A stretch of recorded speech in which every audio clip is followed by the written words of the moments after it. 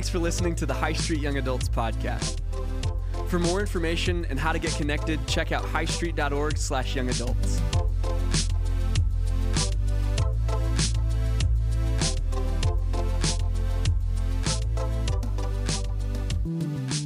Well, good evening. My name is Jared Bone. I'm the Young Adults pastor here at High Street. I'm pumped to be with you all tonight as we start a series called What on Earth Am I Here For? As we talk about purpose. We're going to be using our Bibles a lot tonight. If you have a Bible, we're going to be in Acts 20 as well as Isaiah 40, those two verses. But if you don't have a Bible, there's one in the seat back that you can use all night, or it's going to be on the screens, or all of our notes are on the High Street app if you want to open that up. But as we talk about purpose, I'm trying to think some things that you might miss when you don't have purpose. And I can remember being in a college class. I went to community college my first 2 years. Are there any OTC people in the house? They're quiet. They're here, but they're quiet. Man, community college is like a unique thing in and of itself. And then I finished up at Missouri State. But when I was at Missouri State, I had all my classes done. I went into my advisor's office and he was like, listen, you only need to take like one econ class. I was an economics major, and he told me you need to take one econ class and you can take all electives. Like you can take whatever you want. You just have to fill out like a couple of things. So I was in like an anthropology class, like just some random classes I didn't know anything about, but it was so hard. And I'm sure some of you gotten this, like some senioritis. You guys might already be there in the January month of your spring semester, that I had some senioritis where I was like, man, I don't get why anthropology is going to be important. So it's gonna be severely on the back burner. I don't know if that a class has ever done that for you. You guys are probably much smarter than I am.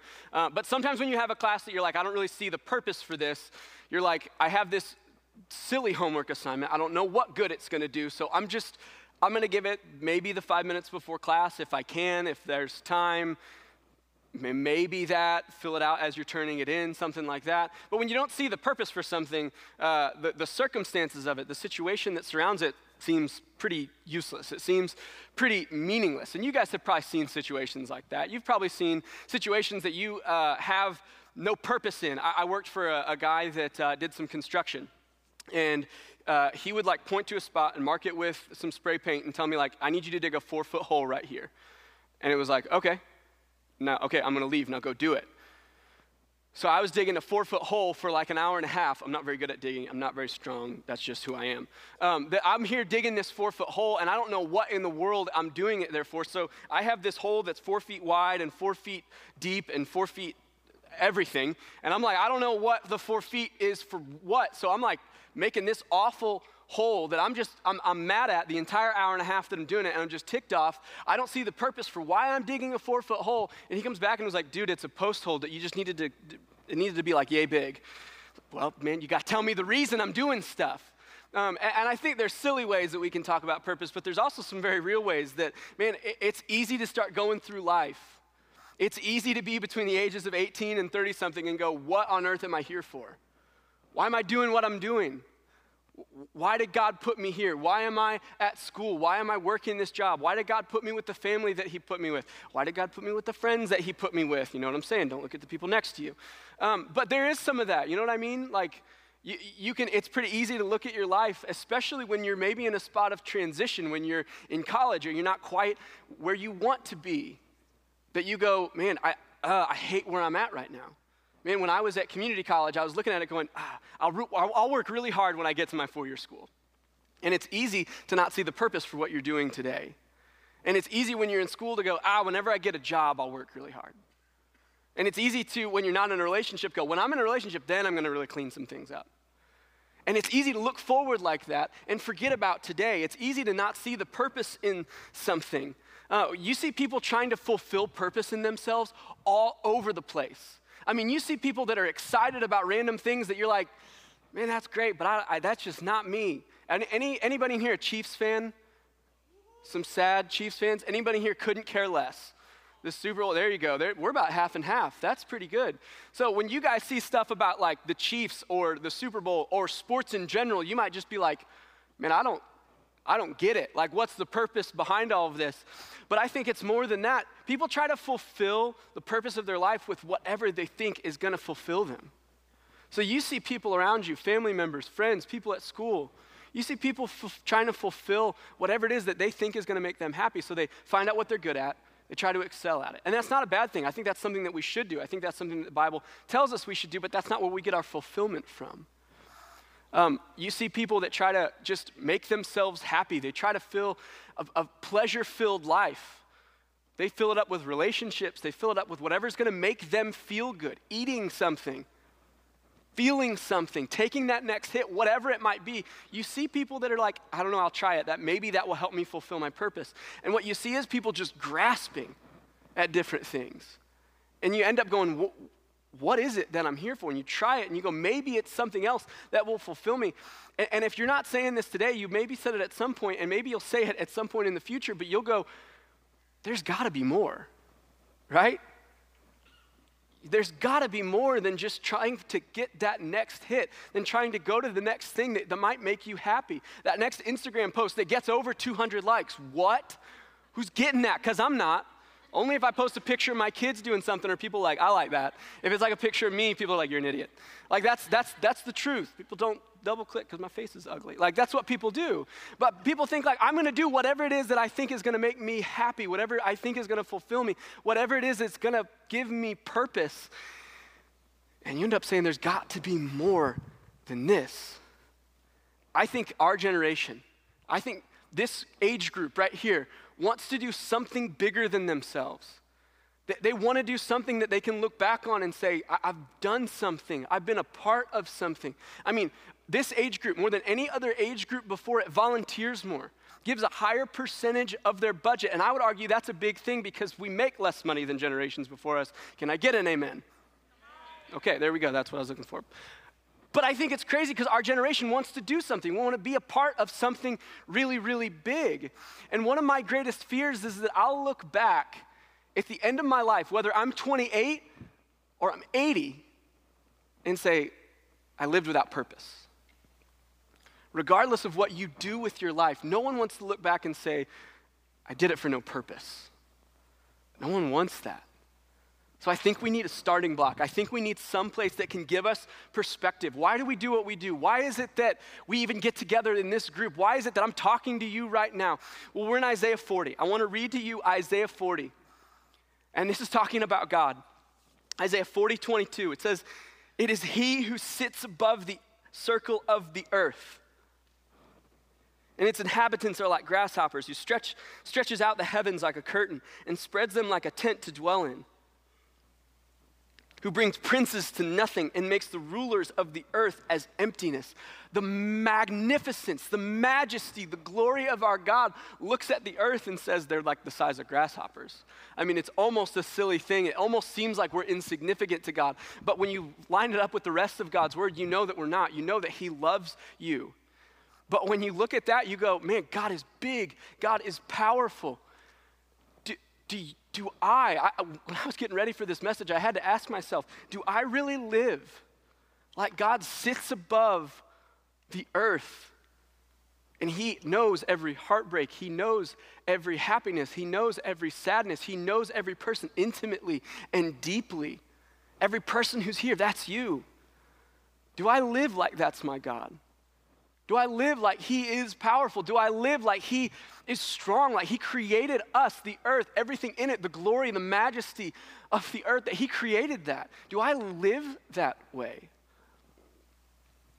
Because I really think if I did, and even just getting ready for this talk, I was like, man, if that's really what I believe, I need to pray a lot more. Because he sits above the earth, and he sees, and he knows, not just at an us, the grasshopper level, but at a deep, intimate level. Do we really believe that? Because I think if we did, our response to God would be everything. Worship is just a response to God. But I want my life to be a life of worship to him. I want your life to be a life of not just you trying to figure out what your purpose is, because at the end of the day, that's just going to be the best that you can come up with. Believe me, I've been there. I've had those moments of crisis where you go, I don't know what I'm good at. I don't know why I'm here. Even the things I'm good at, I'm marginally good at. There are 1,000 other people that are better at those things than me. Why am I doing what I'm doing? Why does God have me here? What am I doing? There's got to be more. But do I really live like I get to serve and love and pray to and have an intimate relationship with the God who sits above the circle of the earth and makes things that I worry about? He talks about making princes just blow away. Do I actually live and pray and serve God like he's got it? We're going to be in Acts 20.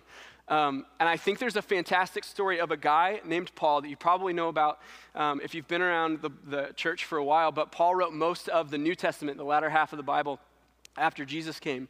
And Paul was a guy that I would argue lives his life from a response point of Isaiah 40, that he knew what it looked like to live a life of purpose.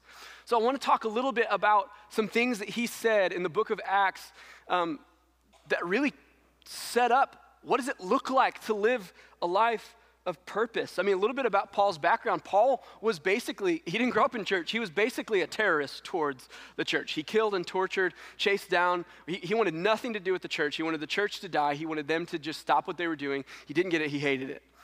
But there was a miraculous day that he was on a path somewhere, and God opened up the heavens and made him blind and told him, hey, you need to follow me. And he had this miraculous moment where he just started following God. And that's his story. And he helped several churches get started. He helped them along the way. He gave them advice.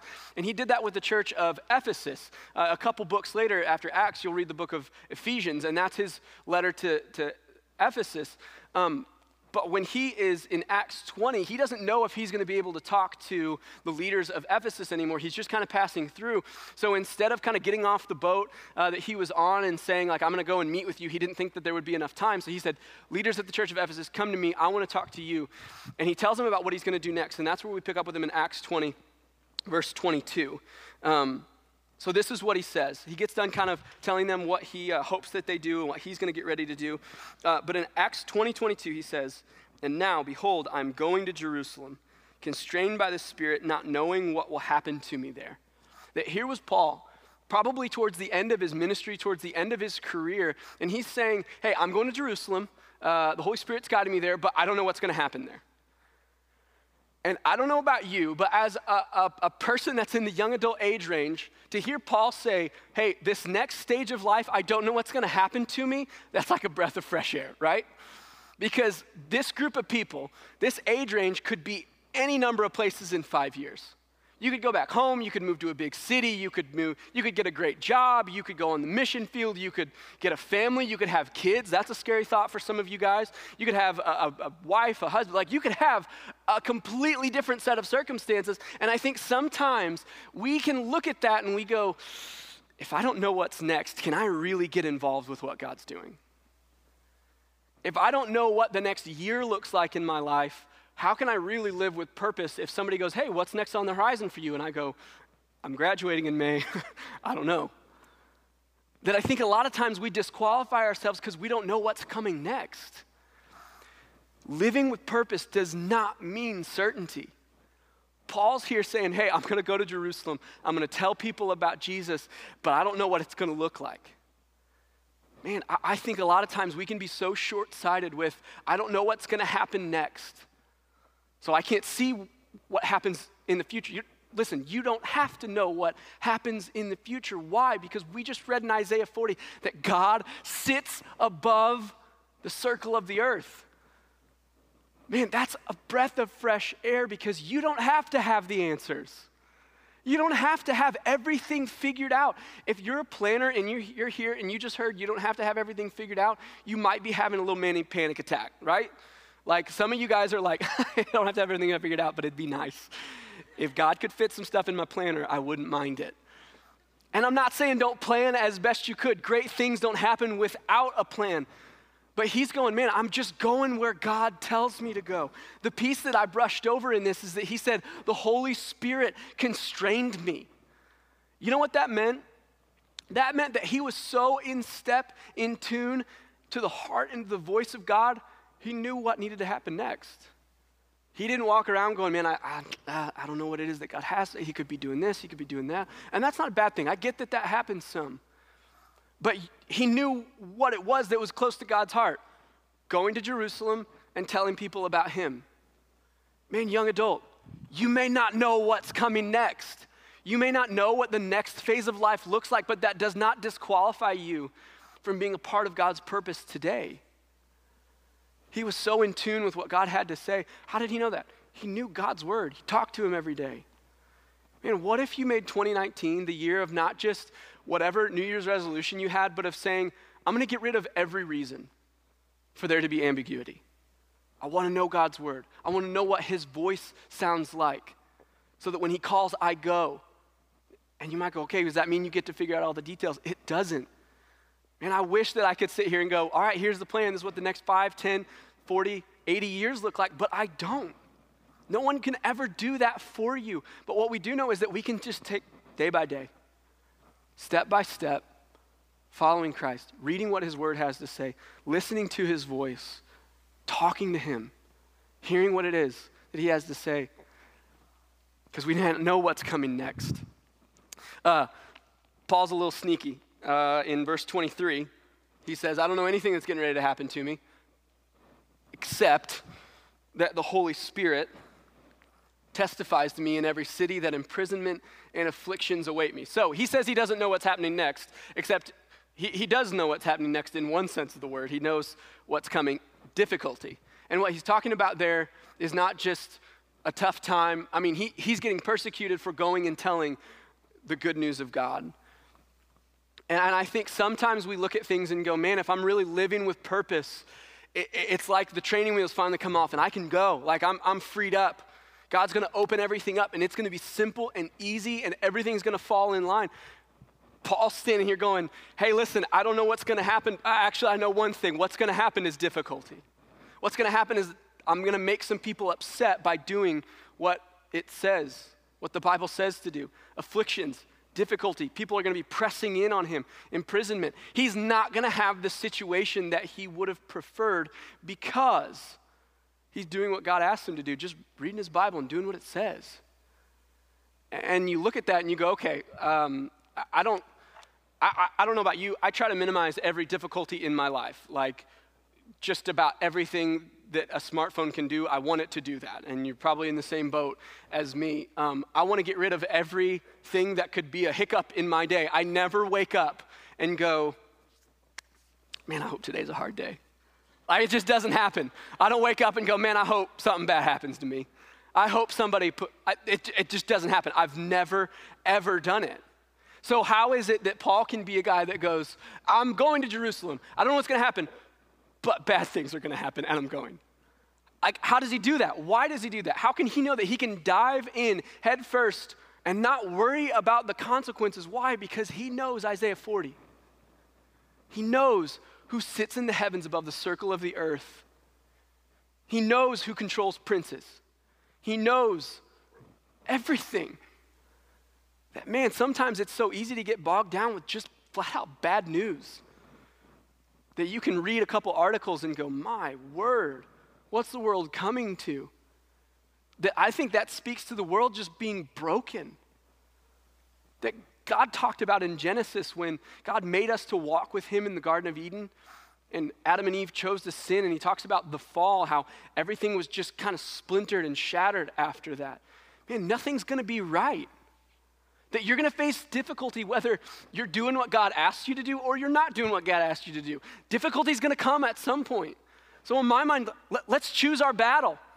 Let's do the hard thing. Let's do the thing that God says, I'm in. I've got your back. If you go and you tell, I go with you. Let's do that thing. I think there's another way that God lets us see difficulty, and there's another character in the Bible that I'm going to flip over to pretty quickly that I want you to see. It's in Daniel 4. It's going to be on the screens. You don't have to flip there if you don't want to. But this is a guy named Nebuchadnezzar. Now his story is not a story of persecution. He wasn't doing what God wanted him to do. He was doing the opposite of what God wanted him to do. In the story of Daniel, Daniel is a guy who was an Israelite, a Hebrew, and his people, his nation got overrun by the people of Babylon. Huge country, super powerful, and he was living kind of as an exile, a refugee. So Nebuchadnezzar is the king. Nebuchadnezzar did something pretty cool in the chapter before this. He built a 90-foot tall golden statue to himself.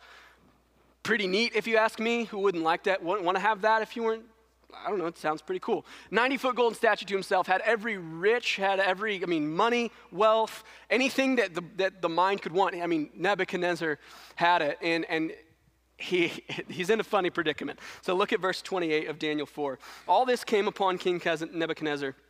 At the end of 12 months, he was walking on the roof of the royal palace at Babylon.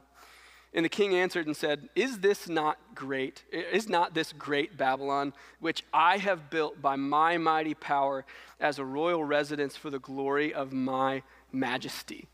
I mean, this dude thinks he's something, and he probably was. Had everything that the world could want, fulfilled every hope and purpose that a young adult in Springfield could ever hope to have.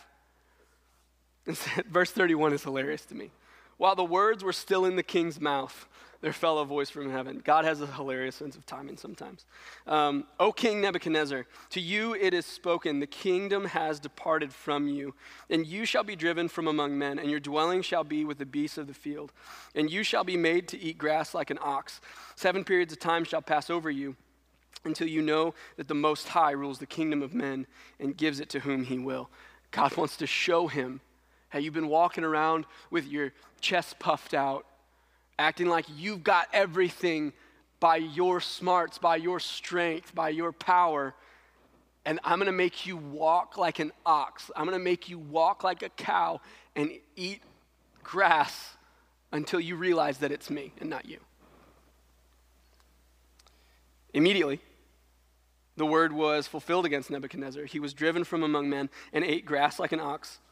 And his body was wet with the dew of heaven till his hair grew as long as eagle's feathers, and his nails were like bird's claws. Nasty. Verse 34, at the end of the days, I, Nebuchadnezzar, it shifts and it goes from first person to Nebuchadnezzar. I, Nebuchadnezzar, lifted my eyes to heaven, and my reason returned to me.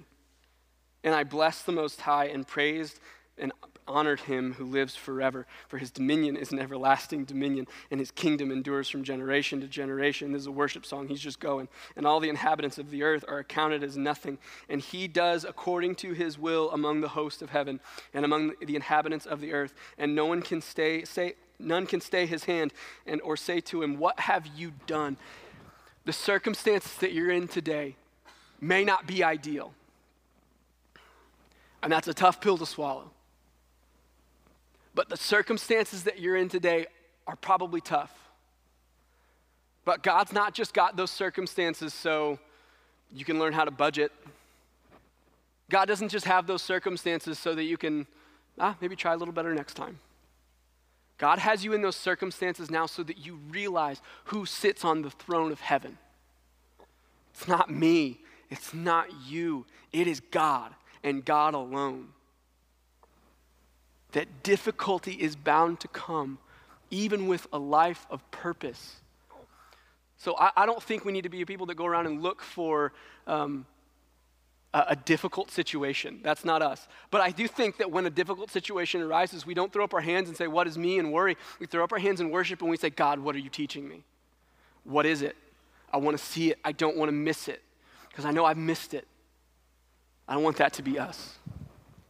Look at verse 24. Verse 24, he takes another little turn. So he says, I don't know what's coming to me except that there's difficulty and prison and affliction. But, kind of turns the page and says, but I do not account my life of any value, nor as precious to myself, if only I may finish my course at the ministry that I received from the Lord Jesus to testify to the gospel of the grace of God. He says, I don't account my life as anything. And he's not saying, man, I'm not worth anything. I'm not good. He's saying, man, what I bring to the table. Paul, who we would have looked at and gone, man, hero of the faith. He wrote half the Bible. He's got it all figured out. He's a guy that lives with purpose. He didn't look at it and say, man, listen, when I speak, you need to listen because I've done some stuff. He says, what I offer, it's not much. It's nothing, actually. What Paul brings to the table is nothing. But he says, but only. And that phrase is incredible to me, but only. If only I get to finish out the ministry that God set my hand to. Tyler and I had a good month or two. I was off work some with Christmas and New Year's, and we had a lot of days where we just sat at home with the boys and played with them, and it was really fun. But there were a lot of nights where we were like going to bed, and it's like, hey, what do you want tomorrow to look like? You have the day off. And we would talk like, we could get this project done, do this, whatever. And there was that sentence was kind of packed in there. Hey, if I only get this little project done, I'm doing pretty good. I'm happy. If I only get to go to the store, I'm happy. That I think a lot of times we can shake up that if only moment to something that isn't what it's meant to be.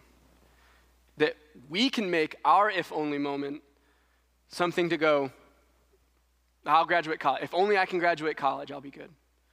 Man, I don't count my life or anything, but if only I can get married, I'll be good.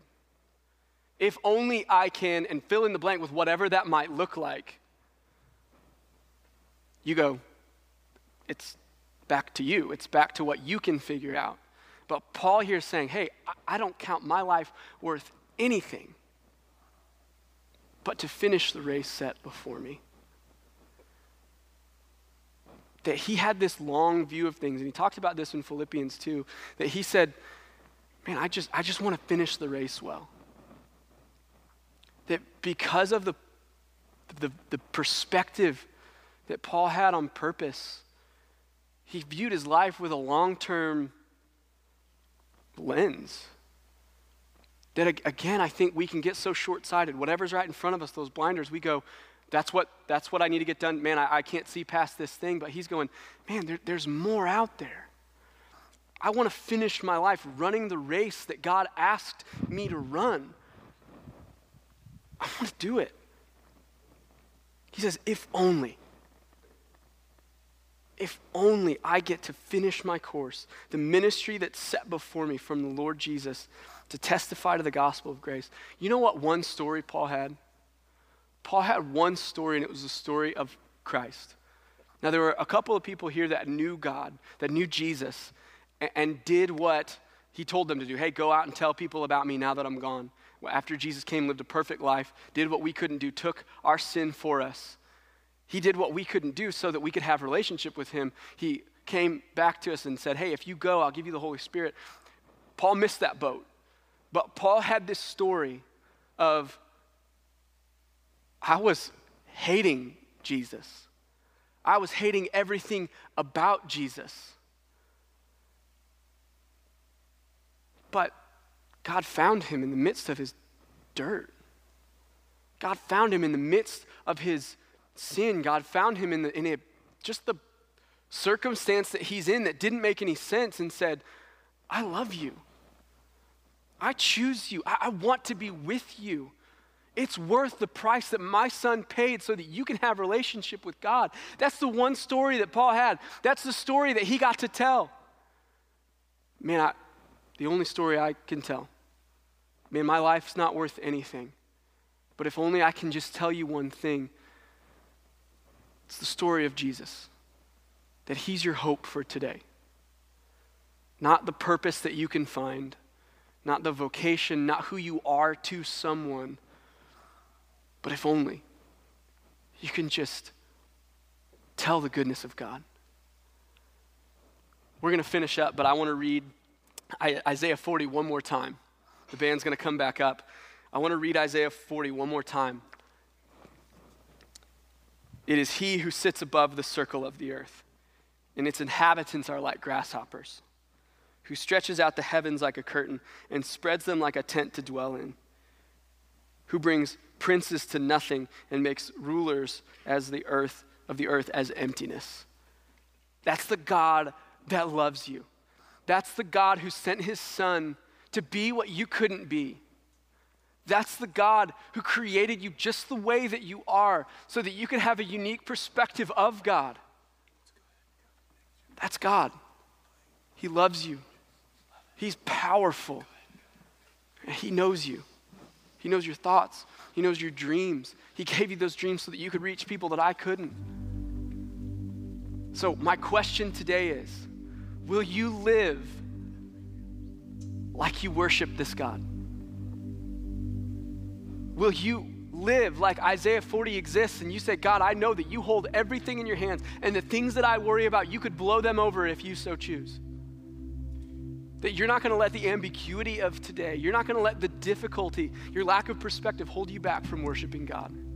Would you bow your heads? Hey, maybe you've been trying to find your own purpose, trying to live on your own, until you know that God created you and loved you. And he has a plan for you and a purpose. Anything else that you set up on that pedestal will let you down. God is our only hope. I'd like to invite you to pray because God has a bigger purpose for your life, bigger than you or I can ever set our hope on. He's telling you to come to him. He's calling you to himself. Will you respond? And that goes from the person that, man, maybe you're here and you've never heard, you've never been in a church before, you've never cracked the Bible open. God's calling you. Maybe you've been walking with him for a while, but things haven't been how they should be, that you're looking to fulfill that on your own. And that's for you. God's calling you to a deeper level of knowing him, in living your life in worship of who he is and what he does. That's God. That's what he does. We're going to have some people come up front in just a little bit that would love to pray with you. And listen, you don't have to have any magic words. Just say, man, I think Jesus is calling me. But I'm going to pray for God to move in this place, and then we're going to move back into a time of worship. Father, you hold everything in your hand, and I just pray that we would be a people that respond to that. That we would be a people that see things with perspective, that we would be a people that we just never get done responding to you. God, you are so good. We haven't scratched the surface and the beginnings of the depth of your goodness. So God, I pray that someone here today would say, God, you're calling me and I want to give my life to you. God, that we would all see those things, those areas in our life, that sin. Maybe it's not where Nebuchadnezzar was, but you're asking things from us. You're allowing some difficulty to come in so that we'll see that you sit on your throne. God, and we don't do anything besides turn to you in worship and live our life in response to you. God, we love you. And hey, if you're here today and that's you, man, I would love nothing more than to just celebrate with you and pray with you. We're going to move into a time of worship, but there's going to be some people up front that would love nothing more than to just talk with you about what's going on. So let's stand and sing to our Savior. Man, maybe this is a time for you to just respond to God and say, God, you are big, you are powerful, you are everything, and I can't be what I'm setting myself up to be, so I need you. Maybe you just need to respond to God in this moment, but let's stand and sing.